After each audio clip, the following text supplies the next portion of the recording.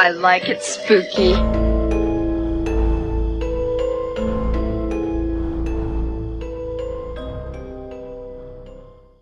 Hey everybody, welcome to the I Like It Spooky Horror Podcast. I'm Brian. I'm Jason. I'm Clint, and here in a little bit we are going to be joined by our friend Brent Edgett. But before we get to that, let's get to the news.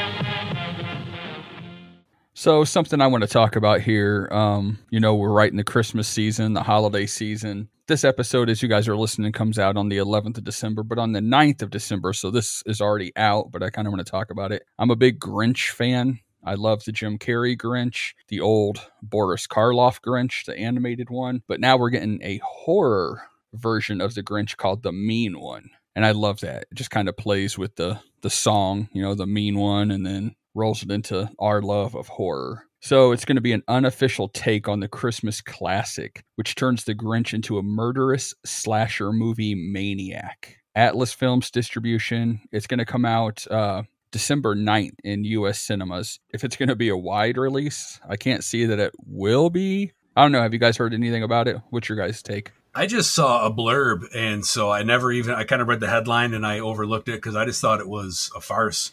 So I'm actually pretty excited that you just said this and I find out that it's real, because I'm surprised that nothing has been done like this before with this. Hell yes, bring it on. And you're saying it's going to get a theatrical release. I mean, that's even better. Hopefully it hits my area. And hopefully we get like a digital release maybe at the same time. So for those who want to choose that don't want to go to the theater and see it. But yeah, I'm definitely interested in seeing this one. What was the title again?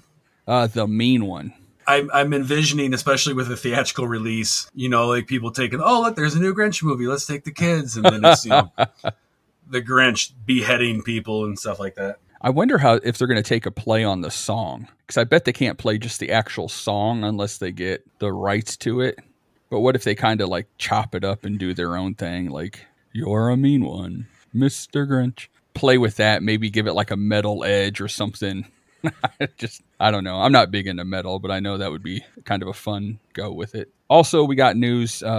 Second Sight is releasing George Romero's Martin, the vampire movie, on 4K. They've been working on this for a while. I've been keeping up with the news a little bit. They were starting to work on it. They did Dawn of the Dead first, then they were doing Martin. But then they found a longer version of the movie, like extra scenes that were long lost, supposedly. So that kind of delayed everything. It looks like it's going to come out officially February 27th, and pre-orders should be coming. I think Second Sight's an overseas place, but 4K is usually, it's region free anyway. So I'm excited to check this one out. Yeah, Melissa hasn't seen this yet, and I brought it up to her, and so we were trying to find it, and it's not streaming anywhere. So yeah, I'm thankful this is coming out. I haven't seen it in forever, and it's not like you can just go to a video store and rent it anymore, because the video stores are all closed. This is a big deal. This is where a situation where we've talked about before, Brian being the physical media guy. Physical media plays a big part. I want to see this movie, and the only way to see it, as far as I know, is to own it. So I'm glad they're bringing it back out. This is a movie that's been on my list for 4 years. I cannot find to stream. Maybe you can if you find like a bootleg online somewhere, but even then, some of the other stuff I've wanted to watch, I've been able to find online. This is not something I can find. And it's been talked up quite a bit by some friends. We have a friend, Insane Mike from the podcast network, and he loves everything George Romero, and he talks this movie up like crazy. So I'm like, I want to see this damn movie. Insane Mike is a smart man. And also looking at Second Sight's Facebook page, they've also got news on The Hitcher that's coming hopefully early summer. So that's still a ways away of 4K. And a 4K of the Texas Chainsaw Massacre is in the works. Release date announcement soon. I don't know if that one really needs a 4K, because that's kind of like that old grainy, type movie anyway. But I'll see what they do to it. Maybe they'll make the colors brighter. Who knows? Yeah, I hope it maintains the like you say, the grittiness of it, because that film in particular, the grittiness of that film and the independent cinema feel of that film is very much a character of that movie. You clean that up and make it all bright and shiny. I don't know if it's going to be the same flick. And the Grinch, I can throw the Grinch on, the murderous Grinch on. I can put it at our house.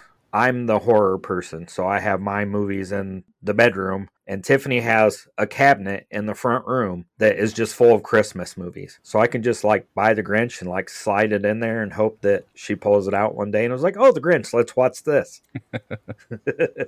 I don't know if you're the only horror person in your household, because I've seen Finley in a mask running around stabbing you, and I've heard her swear. So I think she might be more hardcore than you, man. She might be, yeah. Just take the disc out, put it in the Grinch case, and then just put it in there. Yeah. That's like, you remember that story Justin Beam told us when we recorded at Halloween-a-Palooza, where he got the VCR for his parents and the tape was in there. Oh, the porn starts playing. The remote's broken. I don't know what's going on. I guess we just got to watch this terrible, bloody Grinch movie. Well, and I'll have you know, Clint, right after she recorded that video with me, she went to the front room and wrote Santa Claus a letter, and I am not getting anything for Christmas. She blamed it on you. I'm probably going to be guilty by association. Yeah, she totally threw me under the bus. And she's told me 4 times this week, I wrote Santa a letter. You're not getting anything. It's all your fault. That's funny. So, Brian, what do you got in the news? Anything? So I know I'm probably the only person on this podcast that's interested in this. And maybe even more because I think it's animated.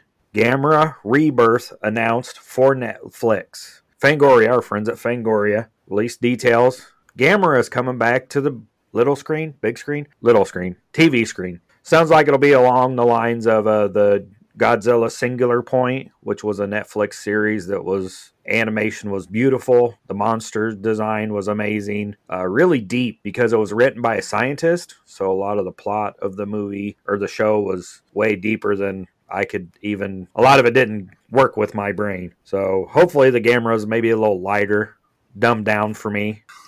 I'm not smart like a scientist. But it says, giant monster fans rejoice after well over a decade away from the screens. None other than Gamera is coming back for another round of kaiju-sized shenanigans. All thanks to the folks at Netflix. Everybody's kinky. I'm not that interested, especially anime and the whole Godzilla. Sorry, I'm not really shitting on it, but yeah, I probably won't check it out. I've seen some cool anime, like the Castlevania series that was out on Netflix. I loved that. Yeah, when you get into the other, I don't know, the non-horror part of anime, hey, different strokes for different folks. Just not my bag, but I have a hard time getting into it. But I love and I think it's a different style. But you have I always called it the American anime, like you see in the movie Heavy Metal from the 80s. That kind of style of animation. I love that stuff.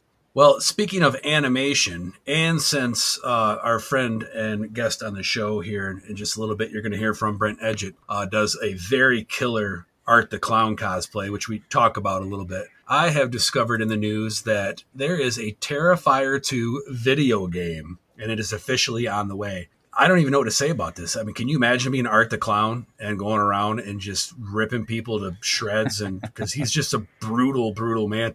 It says here that it's a great suggestion and one that would make for a Manhunt 2 grade gore fest. You guys remember the game Manhunt on PlayStation 2? Yep. I don't know. Oh, it was the whole reason I bought the PlayStation 2. I saw the commercial and you sneak around and have to come up out of the shadows and kill people, putting bags over their head and cutting them apart. It's a very adult game, and up to that point, I hadn't played any adult mature content games. And so I put it in, and within 2 minutes, the characters in the game are just throwing slurs at me and swearing at me and telling them how they're going to rip my head off. And I just got this giant smile on my face. This game is awesome, So let's see if we're going to get that from this Terrifier 2. Terrifier 2 director wants a Friday the 13th style game. Quote, I'd love to have it laid out like Friday the 13th, the game, continues Leone. That would be amazing. We can either be Art the Clown or you could be a victim. I kind of like the idea of this. So with the Friday the 13th game, when Jason was around, there was that terror level with the counselors. Because, of course, they know this guy's going to fucking kill him. But with Art the Clown, if they can bring some of his mannerisms in it, where he's just like a funny, creepy-looking clown, it could just change the level of the game. Like he could show up and like the counselors won't be scared of him, or like the fear level won't be there. I wonder how that would work though if they just switch it then, where all of a sudden he goes from the funny, playful to like cutting people up. I'm excited. I would definitely check this out. No, I definitely think that there's other layers that could be added to a Friday the 13th style game with Art the Clown, like you're saying, Jason. There's a lot more complexities. I'm excited. There's lots of excitement so far this episode, except for that thing that Brian was talking about. Oh, so I'm just kidding. I'm not really kidding. So in other news, speaking about excitement, and because it's the holidays. As of this recording, this is already out, so you can go check it out. But as reported by BloodyDisgusting.com, Bruce Campbell has brought his charms to the Hallmark Channel with My Southern Family Christmas. And it premiered Thursday, November 24th on the Hallmark Channel. I have not seen it yet. I'm not a Hallmark movie fan, but it's Bruce Campbell. And, I've seen Bruce Campbell. We've all seen Bruce Campbell in roles that aren't horror movies. Never anything as far detached as a Hallmark movie, but Bruce brings his own energy to whatever he does. So I'm going to check it out just to see if Bruce is Bruce on the Hallmark Channel. Brian's probably already watched this a few times, but I don't know about it. We have not made it to that one yet. I knew of it because we watch Hallmark here a lot. Tiffany loves Christmas. Finley loves Christmas. And there was like a big build up all week up to it. It was like 2 days and 3 minutes and 14 seconds until My Southern Christmas with Bruce Campbell. It looks interesting. I mean, a Christmas story set in Louisiana with Bruce Campbell. I'm maybe an outlier where I like some of Bruce's other stuff that's not horror more than his horror stuff. Like, I loved him in Burn Notice, one of my shows that I try to get Tiffany to go back and let's watch Burn Notice. And she's like, I already watched that last year all the way through. I'm like, well, it's a new year. Let's do it again. I just loved him in Burn Notice. What about Melissa? Has she heard about this? I know her love for Bruce Campbell. We haven't talked about it. Her and I both just kind of separately in our own lives, outside of a couple, have been really busy lately. So we just haven't had a lot of time to chat about normal stuff like this like we would. So I don't know. And I knew this was coming out, but I kind of forgot about it. So actually, when we're done recording, I'm going to go up and say, hey, do you want to watch the Bruce Campbell Hallmark movie? No, but Brian, you're right. Burn Notice is a great example. Whenever Bruce was on that show, whenever he had a scene, I mean, he stole the show. Bruce was Bruce, and no matter what he does, he has his own unique energy and style that he brings to acting. So I'll check it out. It's the holidays. Why the hell not? I could always get a Hallmark Family Christmas poster and take it to a convention and have him sign it for Tiffany. Merry Christmas. Here you go. You got to wonder if he'd look at the poster, look at you, and just go, what the fuck? One question I have about this, though, and I doubt it because I don't think I've never gotten I don't know his personal finances. It's none of my business, but I don't think Bruce is hurting for money. But you got to wonder. I know he's wanted to segue away from the physical acting that he's known for, playing Ash in the Evil Dead series. But you got to wonder, going so far as a Hallmark movie, like, was this a cash grab? Or did he owe someone a favor? I don't know. I think there was some snippets and stuff leading up to the show coming out. And I really think he found the story somehow. It was set in Louisiana. It's filmed in Louisiana. He just kind of fell in love with the story and the setting, being in Louisiana, and wanted to do it. I guess that's a better reason than a cash grab. But I mean, I'm all up for a cash grab because, as usual, we spend a lot of money we shouldn't. And so I'm down for a cash grab. Jason, what's going on with our money?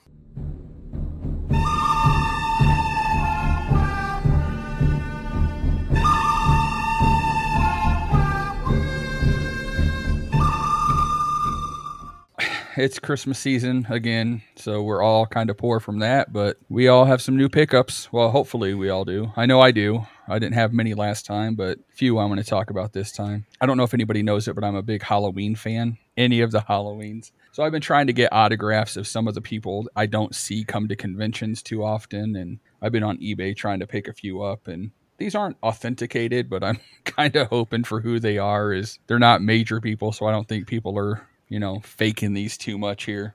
Bootleg autographs. Probably, but, they were cheap, so we'll see. I got Cliff Image, who is the security guard on Halloween 2.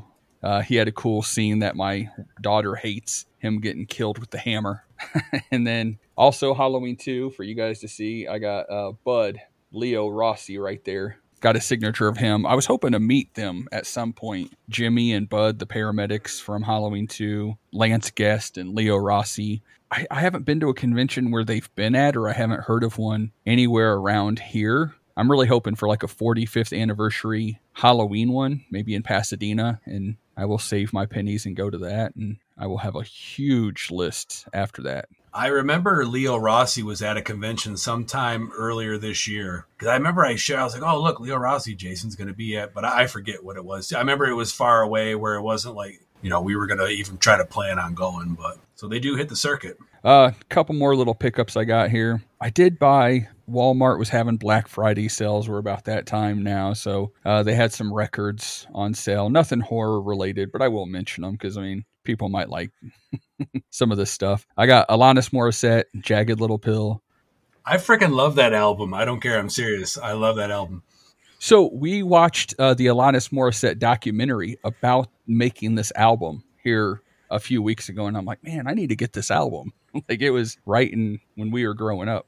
Guns N' Roses Greatest Hits, Prince 1999, Elton John Diamonds, and Beyonce Renaissance. I don't know why I bought that, but it was like all the vinyl at Walmart was $15. So I was like, oh, what the hell? I'll pick it up and probably won't listen to it. You don't have to play it down, man. If you're a Beyonce fan, that's cool. I'm not, but if you are, hey, it's all right. Let us know. Be proud. Couple more little things. I did pick up some movies. I know Brian mentioned The Howling last time, and last time I said I didn't have any pickups, and that was when I totally forgot about. I picked up The Howling also on 4K because I had some rewards points from Best Buy, and I think I got it for like $7. So I was like, oh, perfect pickup. Got my copy of Return of the Living Dead on 4K, and then some of the more Black Friday sales. I got Interstellar on 4K. I'm going to have to re-watch this movie. I remember watching it once, and I thought it was pretty good. But now I want to watch it in 4K. They said the sound's amazing. And then I also got the newer releases of Poltergeist and The Lost Boys on 4K. So I know I'm sounding kind of like a 4K snob here, but... Well, no, I was just thinking that it sounds to me like talking about cash grabs, that physical media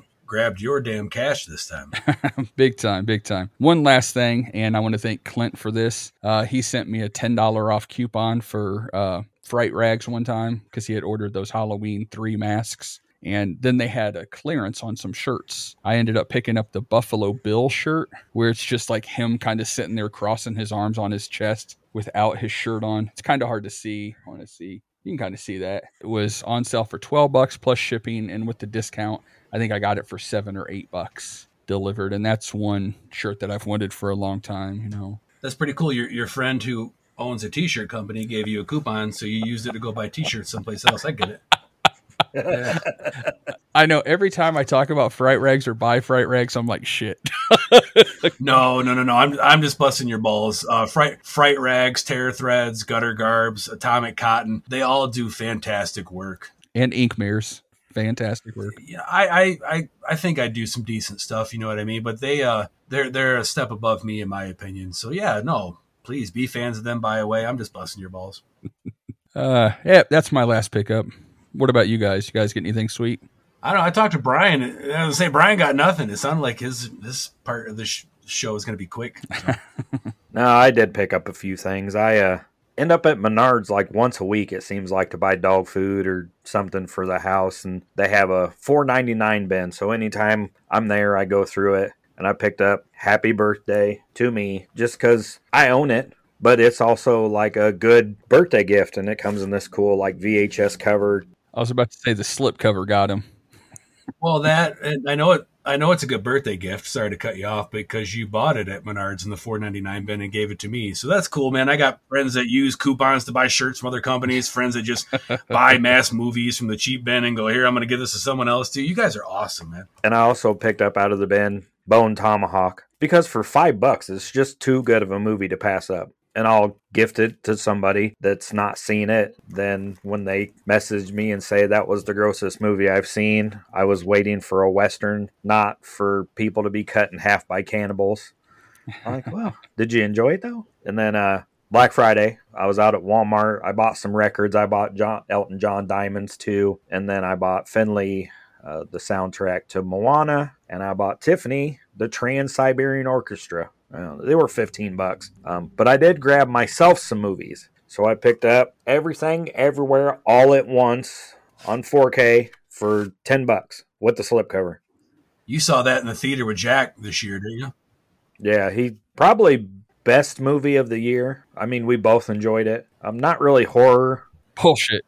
Horseshit. Yeah. Not really horror, but science fiction. And then I picked up The Northman on Blu-ray. I think it was like $7. This one was fun. Not really horror again, but science fiction, fantasy maybe. I don't know. So I watched that. Brian gave me the code for his movie, so I was able to watch it on digital, and it was weird. It's A24. When that started on the screen, I'm like, oh shit. Like, great. It was all right. It was, I don't know if it's the best movie. Maybe I don't understand good movies. I mean, I love Halloween Ends, so it's my validation's out the window there, but I like the story of it, and it was weird to keep up with. And it's got Jamie Lee Curtis in it. Yeah. Visually, it was cool. So, have you seen it, Clint? No, I haven't. But I can imagine that a movie called Everything All at Once is hard to keep up with. You didn't enjoy the hot dog fingers, Jason? Oh, that was funny. Yeah.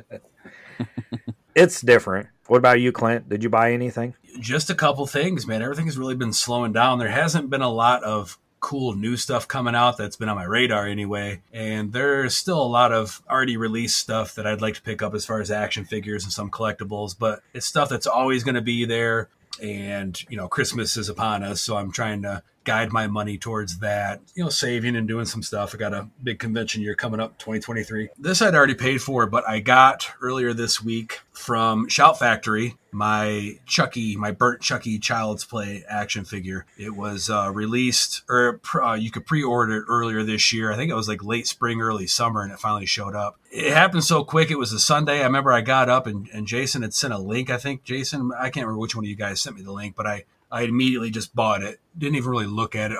The picture was cool. It's a very detailed Chucky, but what I didn't realize was it's only a 5-inch figure. And I've seen people on social media talk a lot about this too. They must not have realized either, but everybody's like, oh, I expected it to be bigger. I expected it to be bigger. It's cool. The display box that it's in is cool. Unfortunately, though, the window, since it's so small and then the window's not really elongated, so you can't see him that well unless you pull him out of the box. And let's face it, hashtag save the box. I'm not fucking doing that. Still a cool piece, though. Glad it showed up. And then other than that, issue 3 of the Creepshow comics that have been coming out came out the day before Thanksgiving on Wednesday. Ran down to my local comic shop, Nostalgia Inc. in Jackson, Michigan, and picked up that. And they had a couple variant covers for that, all first printings. So I snagged those up as well. Haven't read them yet. Haven't read any of them yet. I will eventually. Well, you got to open them to read them. Well, no, I buy 2.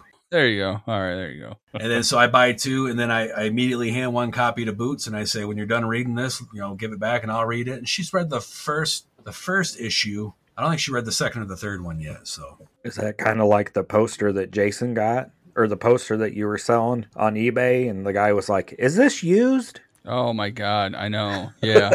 So if the comic is not opened and read, it's not used, it's new. But if you open the page and read it, it's a used comic. It's not sealed in plastic, right? I mean, it's bagged and boarded. Oh, okay.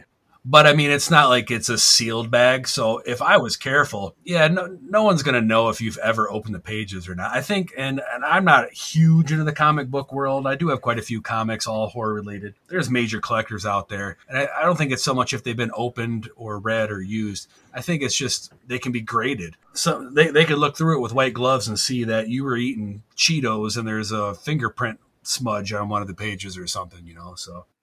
That was one of the things that escapes me is you grade a comic and you slab it. And I'm like, you can't look at it anymore. I mean, I get it, kind of, I guess, as a collector, but don't you want to read it? That's why you buy 2, my friend. Then again, I have like 400 movies over here that are still sealed. Right. And you have multiple copies of Happy Birthday to Me. Yeah, and Bone Tomahawk. One thing I did forget to talk about, I haven't gotten it yet, but I did join the Terror Vision Blu-ray Club, and I'm excited about that. Sounds like their first one, Santa Claus, will be out before Christmas, hopefully. And I'm kind of a completist with some things, so I went back and I sent TerraVision a message, and I was like, I want to pick up everything to this point. I already have the WNUF special with the slip, so I want to pick up everything that you've released already with the slip, and they had everything except for one thing, so I'm going to have to find that on eBay, and then I will have their complete collection of Blu-rays that they've released.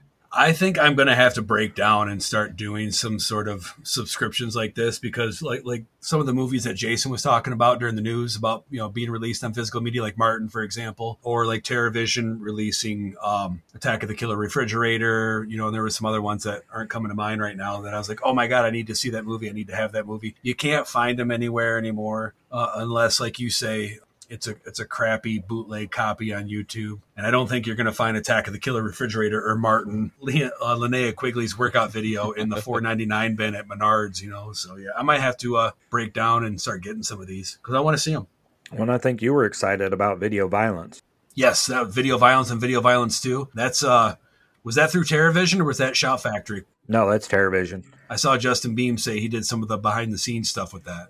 Yeah, he worked on that one, and then Norway, a vampire movie, I believe, that I've heard is really good. So I'm excited for that one, too. You know something else I'm excited for?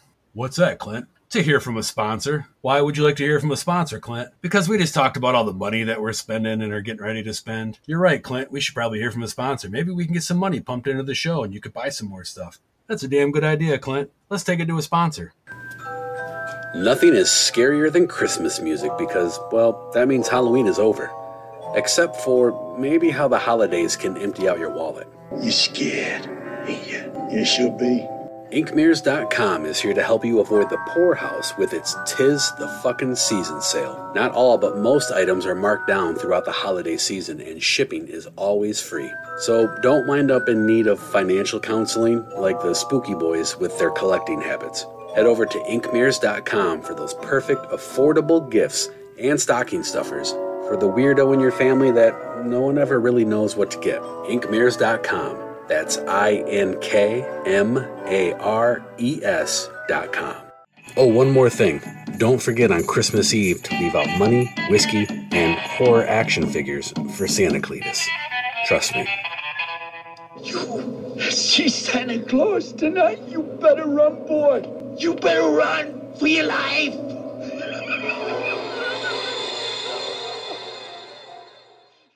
All right, so now that we've heard from our sponsor, let's get into our discussion about fan films and cosplay and just fans in general. He's the man behind the mask, and he's out of control. He's back, the man behind the mask, and he crawled out of his hole. So we are now joined by the talented, attractive, kind soul with just enough edge that makes you wonder if he's a serial killer or not. We are here with Mr. Brent Edgett. Now, Brent, throughout the I Like It Spooky Horror podcast, Friday the 13th always seems to come up, whether it be films we have covered or the lawsuit news in the media, new project release dates, and of course all the fan films, which you have been a major role in over the past couple years of a lot of them. So we got you on to talk about fan films, your cosplay, networking, all that stuff. So how the hell are you? Doing pretty good, man. How are you doing today? Fantastic. Cold in my bunker. Yeah, Absolutely. Yeah.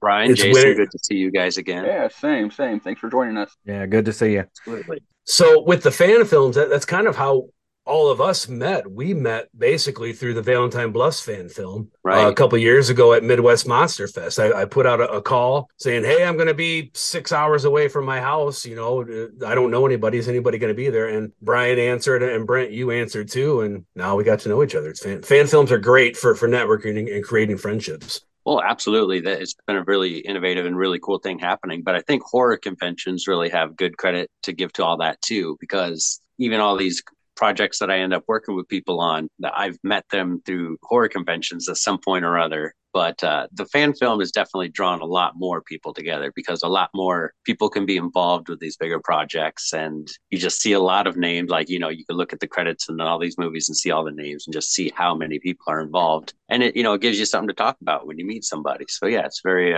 meet a lot of friends through this. That's for sure. Is that kind of what got you kicked into the, because again, you've been in several of these Friday the 13th fan films. Did it all start with you being Darcy DeMoss's handler at Midwest Monster Fest? No, that was like one of the last things that happened, honestly. Geez, it was going to horror conventions in Chicago for just cosplay and just meeting people, just being just a horror nerd and going and checking it out. And, just meeting the right kind of people. I just happened to meet the people who were involved with the Fall of Camp Blood. There was no plan to get into this or anything. It was just like I met these guys in my costume and they were looking for a part to fill. And I, of course, just said yes. There wasn't even any hesitation on my part. It's like, well, yeah, I'd love to have been a part of, a huge fan of Friday the 13th for, so many years, well over a decade of my life, like as a really hardcore fan. But I grew up watching these movies, so I definitely have a love for them. Yeah, it was just really luck, just meeting the right kind of people and falling in, all the pieces falling into position to where I just slid my way right in and ended up meeting Peter Anthony with the Fall of Camp Blood. And things just really took off. So what was your costume for when you met the guys for that movie? Yeah, it was 2009 Jason. And I had it to where I was able to go from sackhead to hockey mask. I had a really awesome mask by Marcio Charlie, who does, all the masks, all the effects for all these movies, pretty much. Amazing Brazilian artist. And that's kind of what got me in talking to the Follow Camp Blood guys, because I was talking to them in costume as Jason. And I'm just like, oh, I know this mask. It's made by Marcio Charlie. He actually made this mask that I'm wearing right now. And, they fit me comfortably. I just happen to tell him. It's like whatever he does, it just like fits me like perfectly. And then that's what stood out to them. They're like, well, we remember that you said, you're comfortable wearing Marcio's mask, that you have a few of them. And you just look good as a Jason character, like your size and everything. So they just gave me a call and took a chance on it. And they had no idea that, I'd spent years costume making or working in the haunted house industry, trying to hone my skills. So you talked about your haunted house experience, and I'm assuming that's kind of where all this really initially stems from, right? You started as a haunter and doing makeup and then segued into cosplay? Yeah. Which in turn stemmed from horror movies and cosplay, because I did, before I even got into the haunted house industry, I loved going all out on Halloween. And, I took my daughter trick-or-treating all the time and just got the opportunity to dress up. Through work opportunities, my weekends finally opened up to where I could start working the haunt, Friday and Saturday nights on a haunt rather than working. And then it just opened a doorway of like, I didn't realize I loved this so much. So I took it upon myself, not just to haunt, but to actually, start doing makeup and help other haunters get ready. And, I acted as well as did the makeup, and it just became like this whole thing, and I've been doing it for, I think, 9 years now. And it's definitely the thing I love most, just that kind of work. And that really rolled over into the movie making world. Like all that skill, just kind of set decoration was basically creating a set, at haunt. Creating characters, creating a look anyway. The fun thing about fan films was just the makeup effects and the gags, because I can know how to apply prosthetics and make everything look cool and this and that. But to try to make something work on film, that was the big challenge of this whole thing. Yeah. Otherwise, it all branched from haunted house work and scary movies and just trying to make things terrifying as possible, which is why my cosplay kept just in turn getting better and better. I wasn't just cosplaying just for fun. I wanted to also bring a realistic element to when I was spooking people out there. I just wanted to make costumes look as realistic, and just kind of took it upon myself to learn how to do these things, make masks, make accessories, do costuming, all that stuff. And I come from a haunt background too, so I get you. And yeah, it's two completely different worlds as far as making things, camera ready or making things haunt ready. Because haunt, it's easier to kind of fly by the seat of your pants, and pull some stuff off in the dark. But it's a blast. I actually really miss it. But yeah, I could see where that would lend into taking those skills and stepping out and doing your cosplay. And then you brought up Fall of Camp Blood. That to me was the best part of the movie. And I'm not just saying that because you're on the show right now, but seriously, you as Jason was the best part of that movie for me, which I know it could be different for other people, but absolutely nailed the portrayal of Jason. Well done. Thank you, man. Yeah, I had many years of just kind of practicing on my own and just being a fan, a true fan, not just someone who just watches something and really likes it. I'm a nerd in the sense of really paying attention and getting down to the nitty gritty details of everything. I could really lock something down and portray it. So that's why I've been successful at like playing these characters or playing, other cosplay characters that I've done for you guys. It's just I'm just a nerd who just pays attention hardcore. The Fall of Camp Blood guys, they had no idea about any of this when they hired me on. So, I would slowly start to make suggestions here and there. The first night of filming was like the end of the movie. And it was really just like, I'm happy to be here and I'm just going to keep quiet. I don't know how much of this I'm actually going to do. They just said originally they just wanted the end of the movie filmed. And then after I did it, they're like, well, we have a whole opening segment and we'd love you to come back. And then I was also saying, well, I know how to do makeup effects. I noticed that, like, we don't have a makeup effects team. Is an extremely well put together skeleton crew. Honestly, there was 6 people tops. When I was around as part of the crew, I was like, hey, I know a little bit about this stuff. Let me see what I could do. Obviously, what I know now is that I don't know jack about like filmmaking effects, but it was something I at least wanted to try. That little boost of that movie kind of gave me that opportunity. And then with Peter Anthony being on board and he knew how much, I was putting into the effects and the character and just, how I made it look, he wanted to bring me on to future projects that he was doing.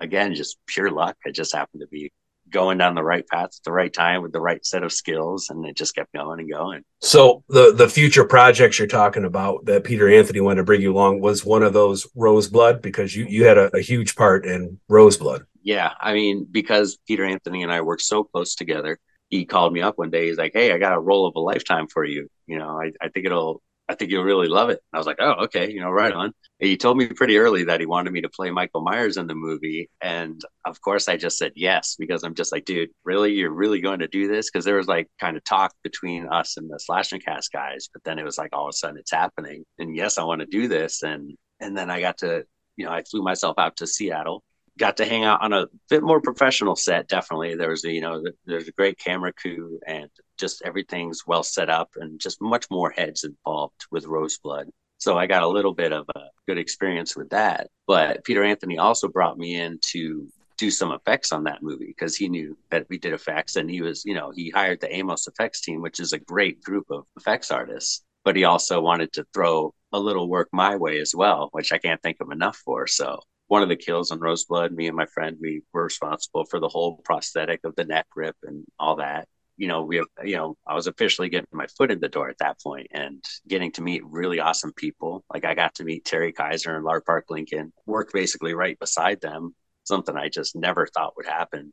It's just wild. I was getting costumes ready and they were doing their dialogue, scripting, talking back and forth, trying to figure out their flow. And that was absolute insanity. Then actually just seeing it, the final product, everyone's seeing it. I was like in the room with them while they were practicing. No one else was really allowed in there except for makeup artists, me and those two. So I got to hear how they were working and bringing it up. And I was just like geeking out. I'm like trying to work, getting costumes ready while at the same time, just like, oh my God, I just want to watch these two do their thing. I've been a fan for such a long time. And then not only were you a creature character actor in both of those films, Fall of Camp Blood and Roseblood, but you actually we got to see your real face. You had an acting role as a human, as a scientist, I believe, right, in Roseblood, with one of the coolest kills. So yeah, that's all interesting too.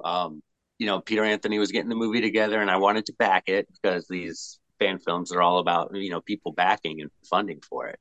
And I'm not necessarily made of money, but it was, I just did a small thing. I think I backed it to say, I want to put my name in it somewhere, like have one of the characters as my name, because I thought it'd be funny to have my name in there as well as, be Michael Myers in the movie. But then he's like, oh, I'm just going to put you in as yourself as a lab tech rather than naming a lab tech you. I'm just going to make it you. I'm like, oh, okay. So I was like nervous, I was like, okay, I got to not do a mask and actually do like a person acting, which it wasn't too difficult. I didn't have many lines.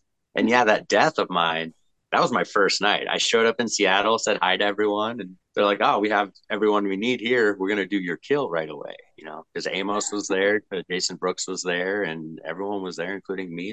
And they had the room built, and yeah, they set it up. And we had talked about that for months and months before it happened. So I had plenty of time to prep on how we wanted to do it. It was my first introduction. Jason Brooks was he got in Jason costume and then reached through a wall and pulled me right on through. And that was a lot of fun. Yeah, you show up and all of a sudden the room looks at you and says, the sacrifice is here. Prepare the sacrifice. Exactly. Yep. And then everything. Yep. It was like the first kill that we filmed in the movie and everything. So it was pretty neat. So moving on from Roseblood, you the latest Friday the 13th fan film to come out was Vengeance Bloodlines 2. And I don't think you weren't on camera at all. You were just more the crew behind this, correct? Well, I worked with Jason Brooks on Roseblood, and we had good chemistry together. When Amos had to take off on the last day, Brooks gave me a really good rundown on how the gags are going to work, and basically left the rest of my skill to it. He's like, "Well, you were hired on as makeup artist. Here's how we're going to do this. Now I got to go." And he went and got in costume.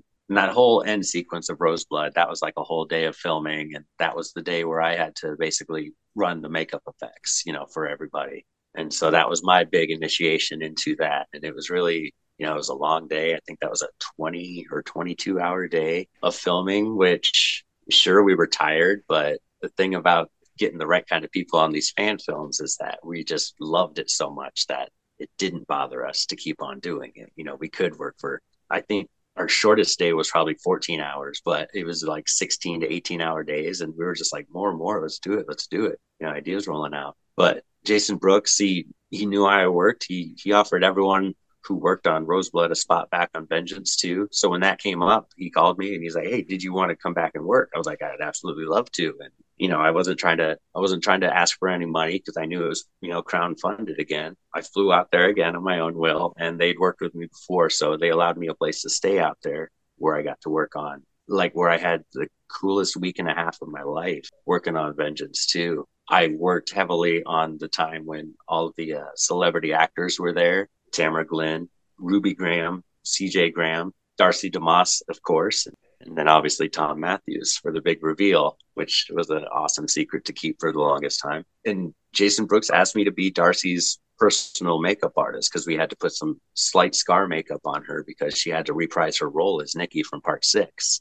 Some flumping up way of this character being back to life. I didn't care because I was just like, I get to work with like more alumni and this is great. Right. So I was applying facial scar prosthetics to Darcy's face and we became really good friends at that point. And that was Midwest Monster Fest. After that was because we had known each other and I basically had worked with all the actors who were at that convention, which was funny. But no, Vengeance 2 was even more amazing. I got to work with so many makeup artists. There was easily as many makeup artists as there was rest of the crew on that movie. And if you see the movie, you'd know that it was a necessity because the effects in this movie are just wild. Yeah. And so that was just great. I feel like the build up from Fall of Camp Blood and Roseblood was building up to the Vengeance 2. Like the work shows for itself. But like we had such a fun time and it ended up being such a great movie. And I don't know. And what I did on that, gosh, I set decorated, I'd made costumes, and I did a little bit of effects work, but there was a whole group of people in front of me who I was just letting them do the gags, but I was always right there helping with stuff. Clint and I talked last night about Vengeance 2, and I would put that up there with best Jason kills in any Friday the 13th movie, studio or crowdfunded. I mean, the kills are awesome. The special effects are great. When Jason pulls that lady's back off, you're just like, oh my Lord, like this is crazy. Yeah, it was crazy on set because I didn't read the script. I just knew that I wanted to work on it. And since I wasn't in it, I was like, I'm not going to read the script. I'm just going to work. And I know the camera crew, so we'll do it. So as it's unfolding, I'm like, wow, this is cool. Whoa, that's a crazy kill. Whoa, this is nuts. And then obviously when Tom Matthews showed up, I'm just like, holy crap, what's going on? It was just all great. But they had a sack mask all set up, but by the time we got to that day of Sackhead Jason, they couldn't find the Sackhead mask. So they had a brand new one from somebody. I forget who it was, but I had to weather it. I had to make it look like 30 years old in just a matter of time. So it was just like a nice little weathering skill. And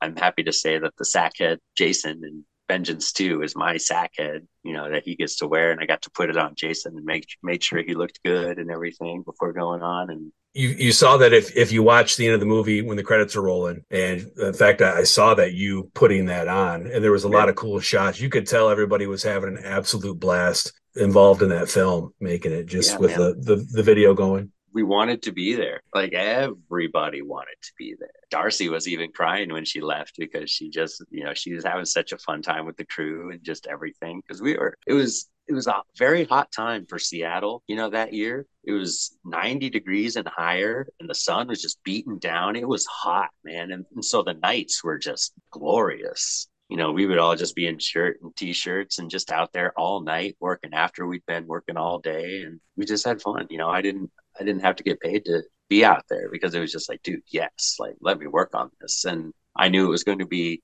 Jason Brooks directing rather than the previous director of Vengeance. And like I said, I knew the camera crew. I just knew a little more people. So I was like, and they wanted me in on it. So we're like, we could make this something really special and we can cover all the bases with all of us being there working on it.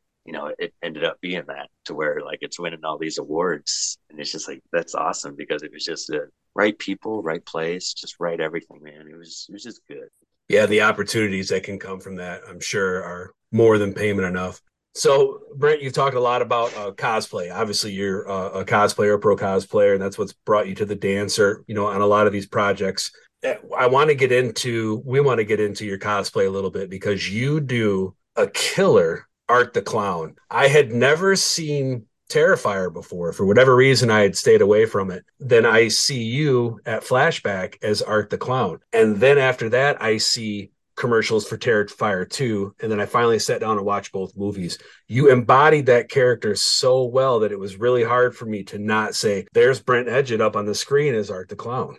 Dude, when I first saw Terrifier many years ago, and I saw the All Hallows Eve and then Terrifier, so I got introduced to Art the Clown the right way. Especially after the Terrifier movie, I was like, this is a character I'd love. I just fell in love with him, and then people I'd show the movie to, locals, they would just like fall in love with this character, and it's just like that's just weird. No, we're all horror and slasher movie fans here, so as we watch it, we get it. So then we love Art, but it was just something I said, I've got to do this character. Out of everything involved, I've got to step out of my comfort zone, which has been completely closed off faces, Michael Myers, Jason. I did Jason for years. It wasn't even like, I'm not a cosplayer just to like see how many cosplays I do. I'm really just a horror fan wanting to pull these characters off in a realistic manner, so that's what I'm going for. So I knew to do Art, it was going to be tricky because he's a very animated kind of character. You got to be able to pull some of that off. Otherwise, it's not even worth it.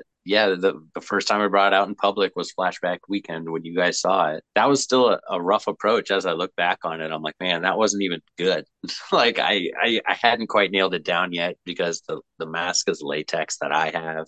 It should be foam latex. I'm still having a hard time trying to get a foam latex piece made because I made it myself. The art mask that I have, I sculpted it myself. I created it. I watched Terrifier more than 36 times, I'm sure, just like trying to get down all these details of this mask. If you can't really move though, it's no better than the Tots mask or anything. So I'm trying to nail down, trying to get a good latex pull or get a foam latex pull, because then you could actually articulate, because you've got to be able to smile as well as do a sad face or unamused face or just anything. The thing I realized that's fun about this character is that you can do so much with him. You just really put it all on the table with just acting out your expressions or just anything that you feel. And just, I guess that's being a clown. Never even been a clown before either. So it's like, there's something different about being a clown where you can just be off the wall and totally not yourself. It's like, you get to be human, but you don't have to be yourself. So that's really fun about being the clown, and Art especially. I hope to nail it one day. I hope to really make people happy with like, dude, this is like the epitome of like good for cosplay. I'm all about attention to detail, man. Next time you see me, I'll be covered in blood too, so it won't be as boring. And I'm getting down the application of the mask and everything a little bit better. So it's getting getting there. I think the only emotion or emote that I didn't see from you as Art the Clown is when he gets that really evil, I'm pissed off emote on his face, and it's because I think you were just having so much fun you couldn't bring yourself not to smile. I was like, I know, I'm looking at all my pictures, I'm like, I didn't even make any other faces because I was just smiling for the camera, all these pictures, and I'm just having a good time. Exactly. I would say that I do it for the gratification of everyone just loving the cosplay, but even if I didn't go to those conventions or whatever, I would still love doing what I do, and still try to make it as realistic as I can, just to make me happy. Honestly, it's just a weird quirk of mine, bringing these characters to life just the infatuation of costume wearing or even mannequins, seeing people's collections online. It's like, yeah, I would love to have mannequins of these characters, but it'd be cool if they're like costumes that I built, that I put together or whatever. Which is great because eventually I'll have mannequins of Jason and Michael Myers, and I have exact movie worn costumes from Fall of Camp Blood and Roseblood, and I get to keep those. So those are going to be part of my collection of my movie versions of those characters. So they're like versions that no one else has. And I'm always fine with that. It's like, if there's anything, I don't want to be completely screen accurate. I want it to be like, that's different and that's Brent's different. And that's, that's how we notice it as being such. So talking about Flashback Weekend, you unveiling Art the Clown, that's going to go down as one of my favorite moments ever doing conventions. You creeping up behind my wife, scaring the shit out of her. It was amazing. It was great. Your costume, I mean, for me, it was spot on. I couldn't see any differences. But when you dress up as these people, I know you said you watched the movie about 36 times to get the mask down. What about his mannerisms? Were you watching that at the same time? Yes, but no. Okay, here's the thing. When I saw him and wanted to cosplay as him, I was just like, this guy just feels like how I am. If you ever get to know me, I'm not a super chill guy. I'm very animated. I'm very out there. I have a very expressive face. Peter Anthony told me that he just loved my facial expressions during Roseblood. I just have an animated face as well as very good control over my body. So I just knew that doing art would be easy for me, and unbelievably so. I just get into it and I could just act like that. I'm a slinky long guy, so it came naturally. Mannerisms, yeah, they were all there. He lays it out perfectly, but it was to the point when I saw it, I understood it and was like, okay, I could just work on the look because I already know what he's all about, what he's acting like. And I learned a lot. I think he really upped it in Terrifier 2. Like, holy cow, that was an amazing performance, I thought. You could tell David got to bring a whole lot more to the table, with his ideas, I guess. It's like, Damien probably said, hey, Art's your character now. You do with him is what you will. And so David got to bring all this old school, like Jim Carrey method acting to the table. He's just so much more of an animated character, and the shots that they got in Terrifier 2 are just epically awesome. Like, I really, that movie is great. I laughed out loud the whole scene inside of the Halloween store. And it wasn't even just Art with the sunflower sunglasses. Just everything he did in that scene was fucking hilarious. I loved it. Everything about what he does, the way he stands there and puts his hands behind his back and shakes his fingers, just like he definitely embodies that character like no one else will. And it's definitely something I'll strive for whenever I get into this costume, because like I said, I can't just, get into it and just stand around, smile as easy as it is. I want to be spooky, I want to be able to bring the character for life for people to see. Definitely. So have you been able to dress up like the clown in front of Damon or David, like at a convention yet? No, we were supposed to do that at Midwest Monster Fest back in September, but that convention got canceled, and that was supposed to be the big reveal to them. Oh. It was the reason I was getting the costume ready, honestly.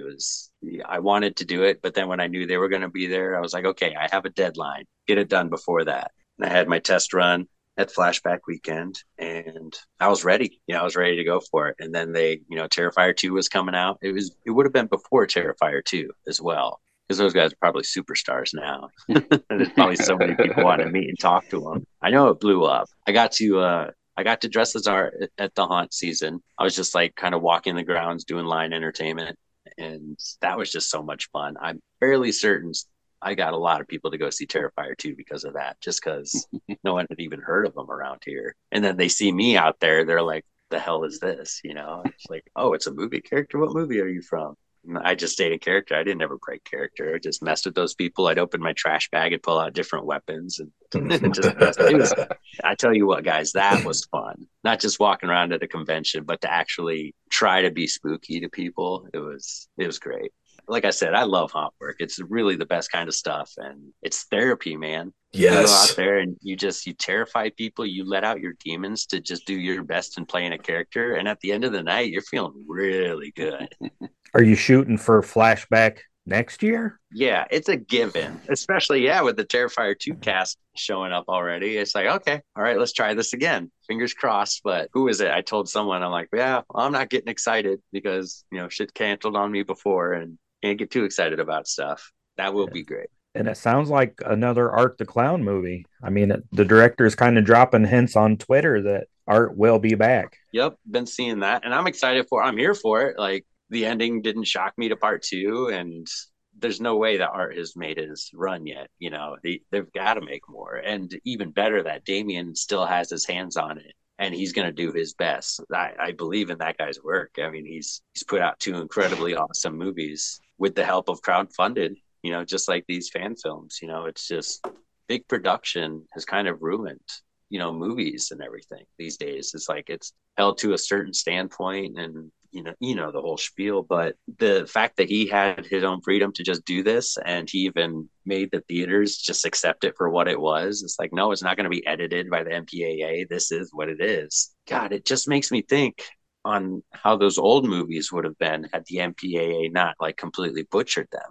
How effective they would have been. How much better they could have been. You know, with how successful Terrifier 2 is, with how gruesome, and Terrifier 1 at that matter, with how gruesome they are. It's like, man, if Friday the 13th, the effects that they had done for them were just able to be shown, because they were all there, they were just able to be shown, that would have been so cool. Being an effects artist on a movie, though, you got to think, okay, did they cut this because it really was realistic and bloody, or did they cut this because they just didn't do a good job making it look real? You know, and back then it was all very experimental. So it's like, okay, this affected, because I've seen movies that get away with looking really real, but then with this, it's just like, okay, you went over the top, and because you went so cheap, you didn't get the best kind of effects work, so it didn't look realistic. Hard to say what was going on back in the 80s with those movies, but it's turned into something special, especially with this Terrifier franchise, and moving past the ratings board and just kind of doing what you will. And they didn't even have any TNA in it. I mean, not really. They had some side boob, right? Which is awesome.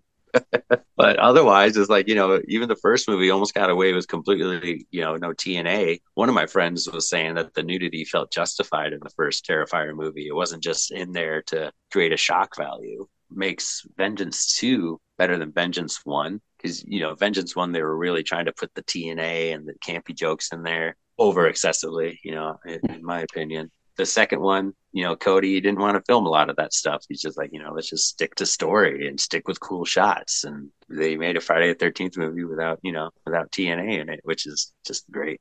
Another one. I just, you know, I'm a father. I have a 16-year-old now, but, you know, I've spent many years growing up with her watching these movies. You know, there's, you know, I'll say it, in America, we cringe at sexual stuff on TV, especially with our kids there next to us. And, you know, I've tried to work past it because I dated a European girl, and I'm just like, you know, it'd be cool to not shun against it, but you just can't help it, you know, growing up around here. Having said that, it's great when you could watch movies with your kids and not have to worry about that uncomfortableness, you know, to be able to sit there and enjoy the whole movie through. Like Terrifier, as gruesome as it was, you know, I still watch that with my kid, and I keep getting messages from people saying they watched it with their kids.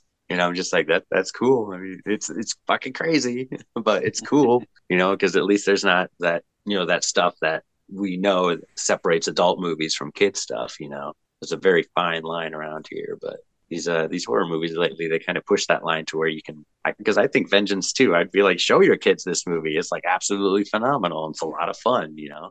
We talked about that a lot on the show, and Brian said before that, you know, over here in the States, we're more concerned about the sexualization. Yeah, I got that word out, as opposed to the violence. But then if you go across the pond, it's actually kind of opposite. You know, over there, sex is more open and free in cinema, but violence gets shut down pretty quick. Right. Or I remember watching the original Friday the 13th with my oldest. They made love in the bunk, and it was kind of our first time experience watching something like that together with I think she was 10 or 11-year-old daughter at that point. It gets done, and I go, and they pan up, and there's the dead body in the top bunk, and I go, well, that's how babies are made, except for the dead body in the top bunk. Yeah, right. You know? It's like it kind of relieves the tension, but not quite enough. Yeah.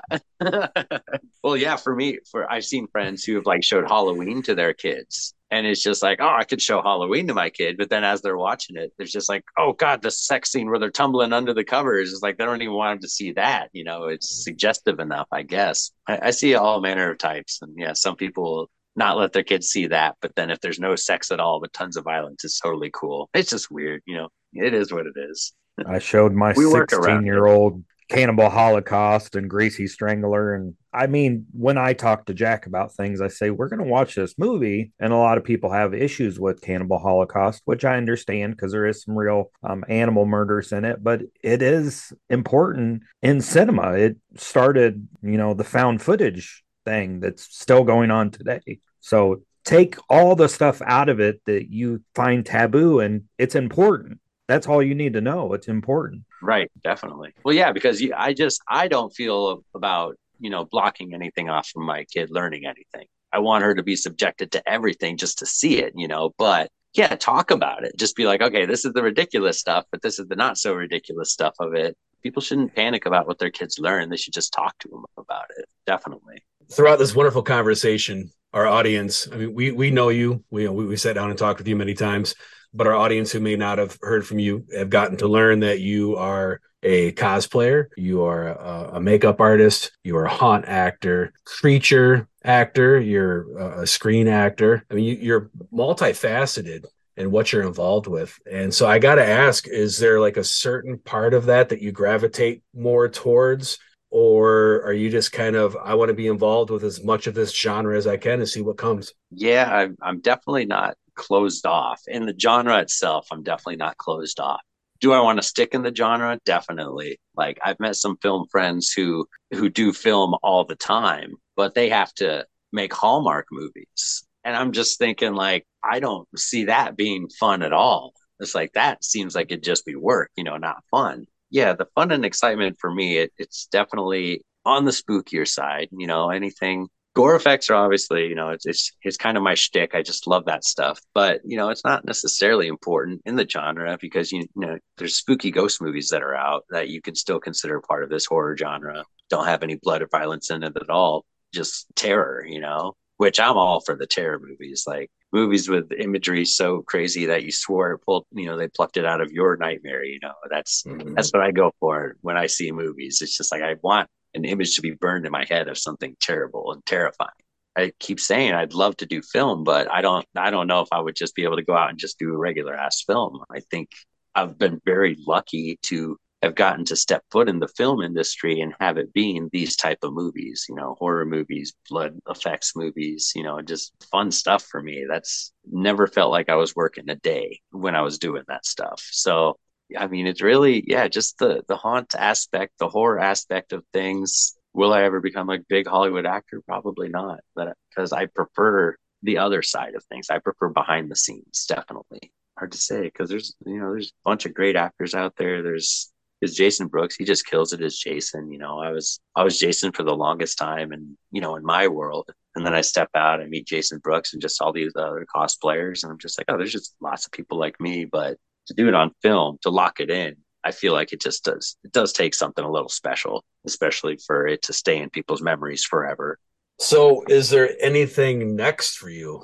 You got anything else lined up or projects eyed or? Well, as of today, looking forward, there's nothing promising, except for next year's haunt season or conventions, which, that's totally cool. I love that stuff and I meet the right kind of people doing that stuff. I did get the opportunity to work with the camera crew from Roseblood and Vengeance, and I got to be a makeup artist for an upcoming independent movie called Rise of the Crimson Butcher. They just had a release on that. Not even a release, I guess, just a premiere.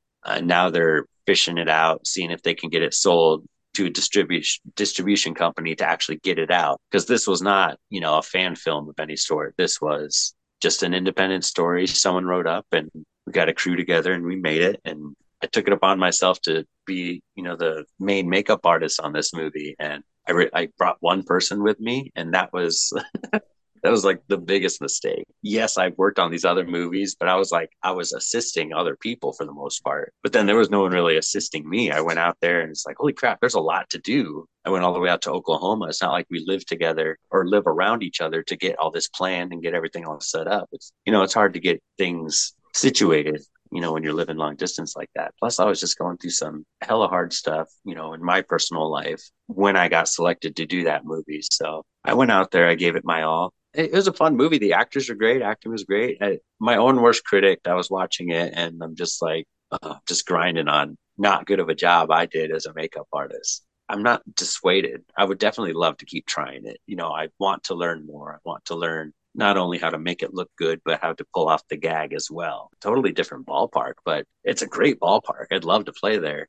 I have that movie coming out. Hopefully it'll be available for people to see, sometime. I absolutely have no date on it. My buddy Chuck's movie, Valentine Bluffs, that'll be coming out next year. I'm a co-producer on that movie, and I had to become part of that because Chuck and I are really, really good friends, cosplay buddies for many years at the horror conventions. And it's just cool that we were just the dreamers, the cosplayers just doing our thing. And we've been able to reach above and beyond to, take it an extra step further. I think everyone in the cosplay world wants to actually, make it into the movies. They want to play this character on screen. They want to be in a fandom. That's like the epitome of like, why they do this or whatever. I'm really very lucky because all it was, I was just a cosplayer going to conventions, just doing a normal, American thing. And I got selected and got swept up in this whirlwind, which is, just been absolutely phenomenal. I met some of the greatest people and hope to continue to meet some great people, and more stuff comes along. I will be happy as hell. If it doesn't come along, then I'm forever grateful of the small bit of opportunity that I had. Definitely. It wasn't for nothing. That's for sure. It was all very special. And especially to me, it was very, very special. Well, and you just brought up Chuck, and I honestly believe that people like you, people like Chuck, are shining examples for fans who would love to take it a step up. I mean, both of you guys, because of your cosplay, because of your networking, because of your time, ability to take the time and just talk to people and get to know them. I mean, you have been able to attach yourself to these projects, and it's fantastic. I mean, not everybody who is a horror fan is going to make it the next step or the next level or whatever, but we all enjoy the same thing. So it's kind of like watching one of our own graduate and get to do some cool stuff. Yeah, definitely. You are an example. Thanks, man. Thank you. That's great. I can just see from talking to you. Our listeners can't see you, but your passion and your drive, people see that and they gravitate towards that. That's what brings you on. We can see your passion here for the community and the genre, and I would imagine that's what gets people to come be a part of this. Yeah, I'm definitely that's what brought me back. I worked on, when I did Roseblood, it was like, okay, I'm not just here to act. What can I do? I know a few things, but I'm not a freaking idiot, and I can help you do this stuff, So those fan films, they're really skeleton crews, You don't have assigned people for everything. You have who's available to do this. Can you do it? We got to do it. Well, Brian, and you're right. Brent's passion shows. When we were at Flashback and he was running around as Art the Clown, in the back of my mind, I'm like, is this guy in the bathroom bumping rails or what? What's going on? And I'm like, oh, no, he's just totally embodied this character and having a blast. Yeah, man, I don't even so much as drink when I get into character roles. Like other haunt actors, they'll have a little bit to drink, and I'll come across them drinking. I'll be like, oh, yeah, drinking. It's like, that could probably be fun. But no, it's this weird passion and drive in me that almost makes me seem like a freaking crackhead. But no, it's just natural, and love of life and love of what I'm doing, definitely. And anyone who worked with me on these movies got to see that, and they definitely appreciated it to where, I kept having to come back. And I'm just grateful, man.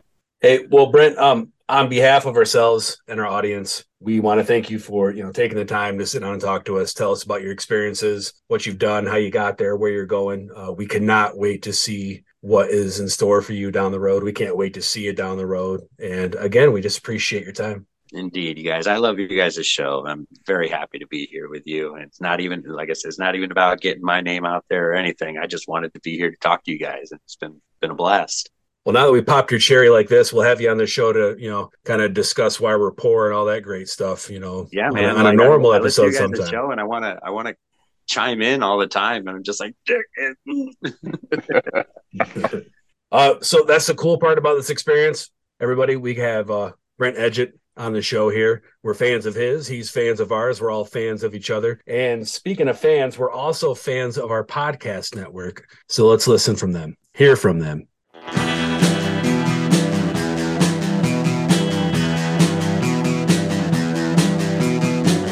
You're listening to the Prescribed Films Podcast Network, home to hundreds of hours of free podcast entertainment.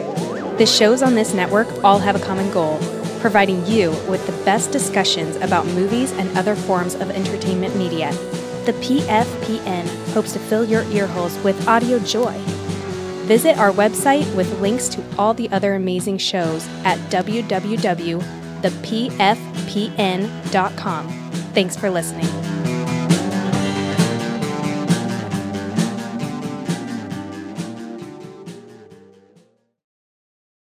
So now that we've heard from our podcast network, the PFPN, looks like we have a question.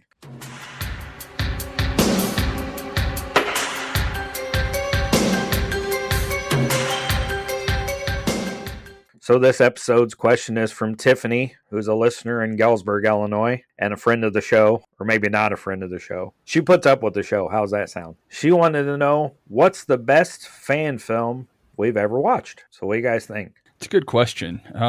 God, I watch so many. I watch some of them and then kind of forget them. Of course, I know about the, Vengeance and Roseblood and Never Walk Alone, or Never Hike Alone. Don't Hike Alone. I don't know. I don't really have one. I'm just kind of naming them right now.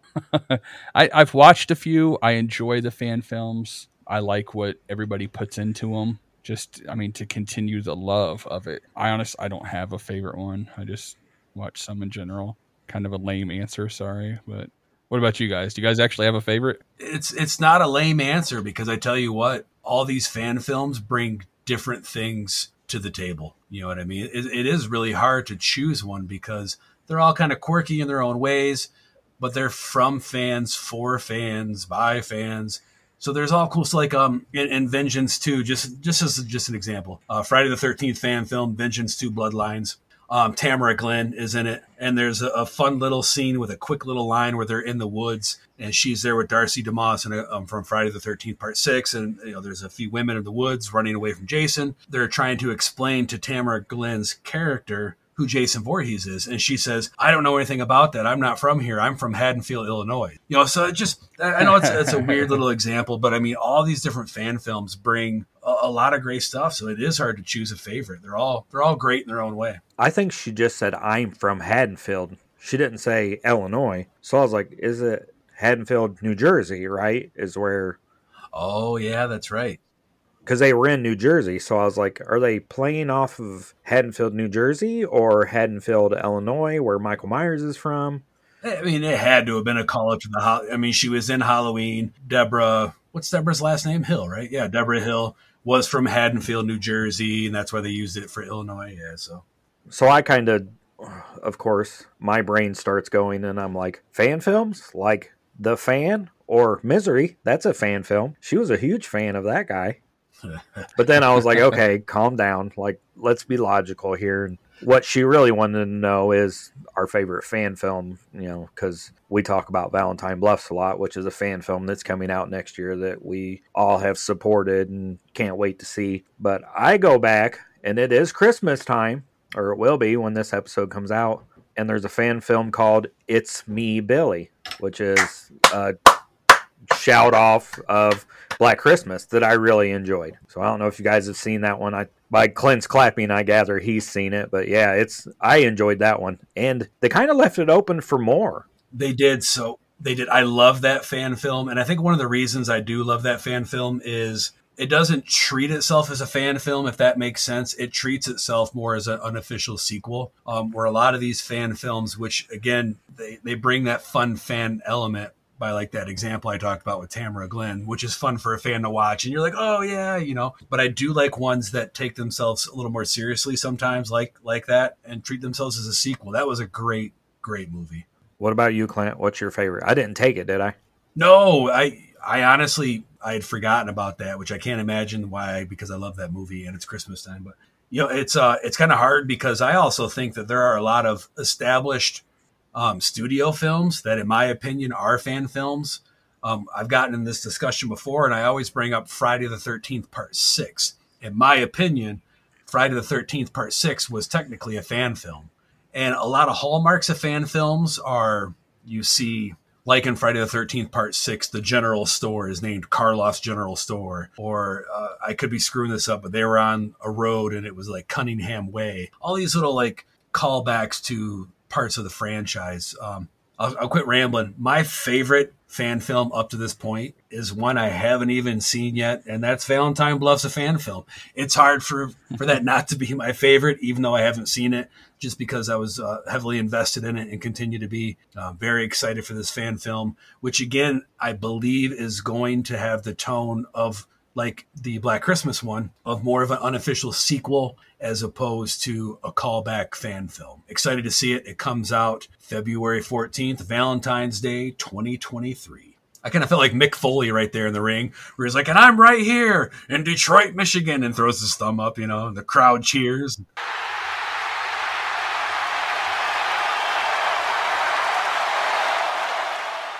So now that we've answered our question, what are we up to? Got anything coming up, Jason? Nope, nothing still for me. Holiday season. I'm excited to get through that and not trying to rush it, I guess. Move on to the next year, get back to convention season. Trying to really jump ahead. Nope, nothing for me, just family stuff, and I'm really looking forward to it anyway. What about you guys? Anything fun? Disney on Ice. How's that sound? That sound horrific enough for you? I caught Disney on Ice. It was a few years back in Detroit. The kids were young and we went, and I remember it being a decent time. It was a good show. Of course, I also remember bring your wallet and make sure that it's padded, because they had, when I went anyway, vendors walking up and down the aisles selling this and selling that, and it was all the bright shiny object your kid could not turn down, and it was all like $1,000 a piece. So I think Disney on Ice, and Tiffany and I got a date night lined up for a horror Christmas movie that's coming out, so that'll be fun. Yeah, other than that, nothing really. Enjoying some movies, catching up on some stuff that I need to watch. All Christmas stuff. Disney on Ice, Christmas movie at the theater, Christmas stuff around town, but yeah, nothing really horror related. My wallet after Christmas, that's horror related, right? How empty it is. What about you, Clint? Anything? I'm going to kind of sound like a broken record, but I mean, yeah, this is just the peak time of my day job, so I work a ton of extra hours, so that's pretty prevalent in my life right now. Let's see, the day before this episode airs, I'm going to try to make it over to Saline, Michigan. There is a pop-up event going on there called Halfway to Halloween Takes Over Christmas. I was at the Halfway to Halloween event vending last May with inkmirrors.com. I'm not vending this time. I kind of kicked myself for not doing it, but I made a promise. But I still think I'm going to hop over there for a little bit. Our friends at Ted Marvelous Custom Gumball Emporium are going to be there. Going to stop by, hang out with them, and check out some cool stuff. See if there's some Christmas gifts that I might be able to pick up for people. Also, between now and the next recording, I need to get to the movie theater, and I'm going to check out Violent Night, which I think comes out this coming Friday. Was it December 2nd, right? Yeah, so I'm going to be checking that out sometime here soon. I want to see Santa Assassin. Obviously I'm kind of more prone for like Silent Night, Deadly Night, crazed killer Santa, where this Violent Night kind of looks like Santa's like a trained Navy SEAL, Marine, ninja. I don't know, but yeah, I want to check it out. Yeah, and just plugging along with these knockoff novelty toys, man. It's a drug. I've got so many lined up. So it's at the point where I'm at my print shop 2-3 times a week, because I'll get something printed up and then another idea will hit me on the way home. I'm like, oh, let's do this, So we're very much on a first name basis at the print shop, Yeah, that's pretty much it. Putting stuff into the show and fostering relationships. And well, now that you know what we're up to or not up to, Clint's the only one doing anything, it seems like. Rubbing his hands together. He looks like he's getting ready to do some work now. I am. He's always working. I don't think he sits still long enough. This is probably the longest you sit still, like every 2 weeks, is to record the podcast. And that's only because I can't play with my drumsticks because of the noise, and my chair is old and makes a lot of noise when I move. So I try to go and just sit still like a statue. And it's really hard. Well, now that you know what we're not up to, don't forget to check out the I Like It Spooky Horror podcast on Facebook, Twitter, Instagram, and our YouTube channel. Hope you guys have a good holidays. Take care. Bye-bye. Bye. Hey, real quick, we want to say thank you again to our guest, Brent Edgett, for being on the show. And if you guys get a chance, hop on Instagram and check out his handle, which is @GoreGalore. And you get to check in with Brent and see all the cool stuff that we were talking about. Till next time.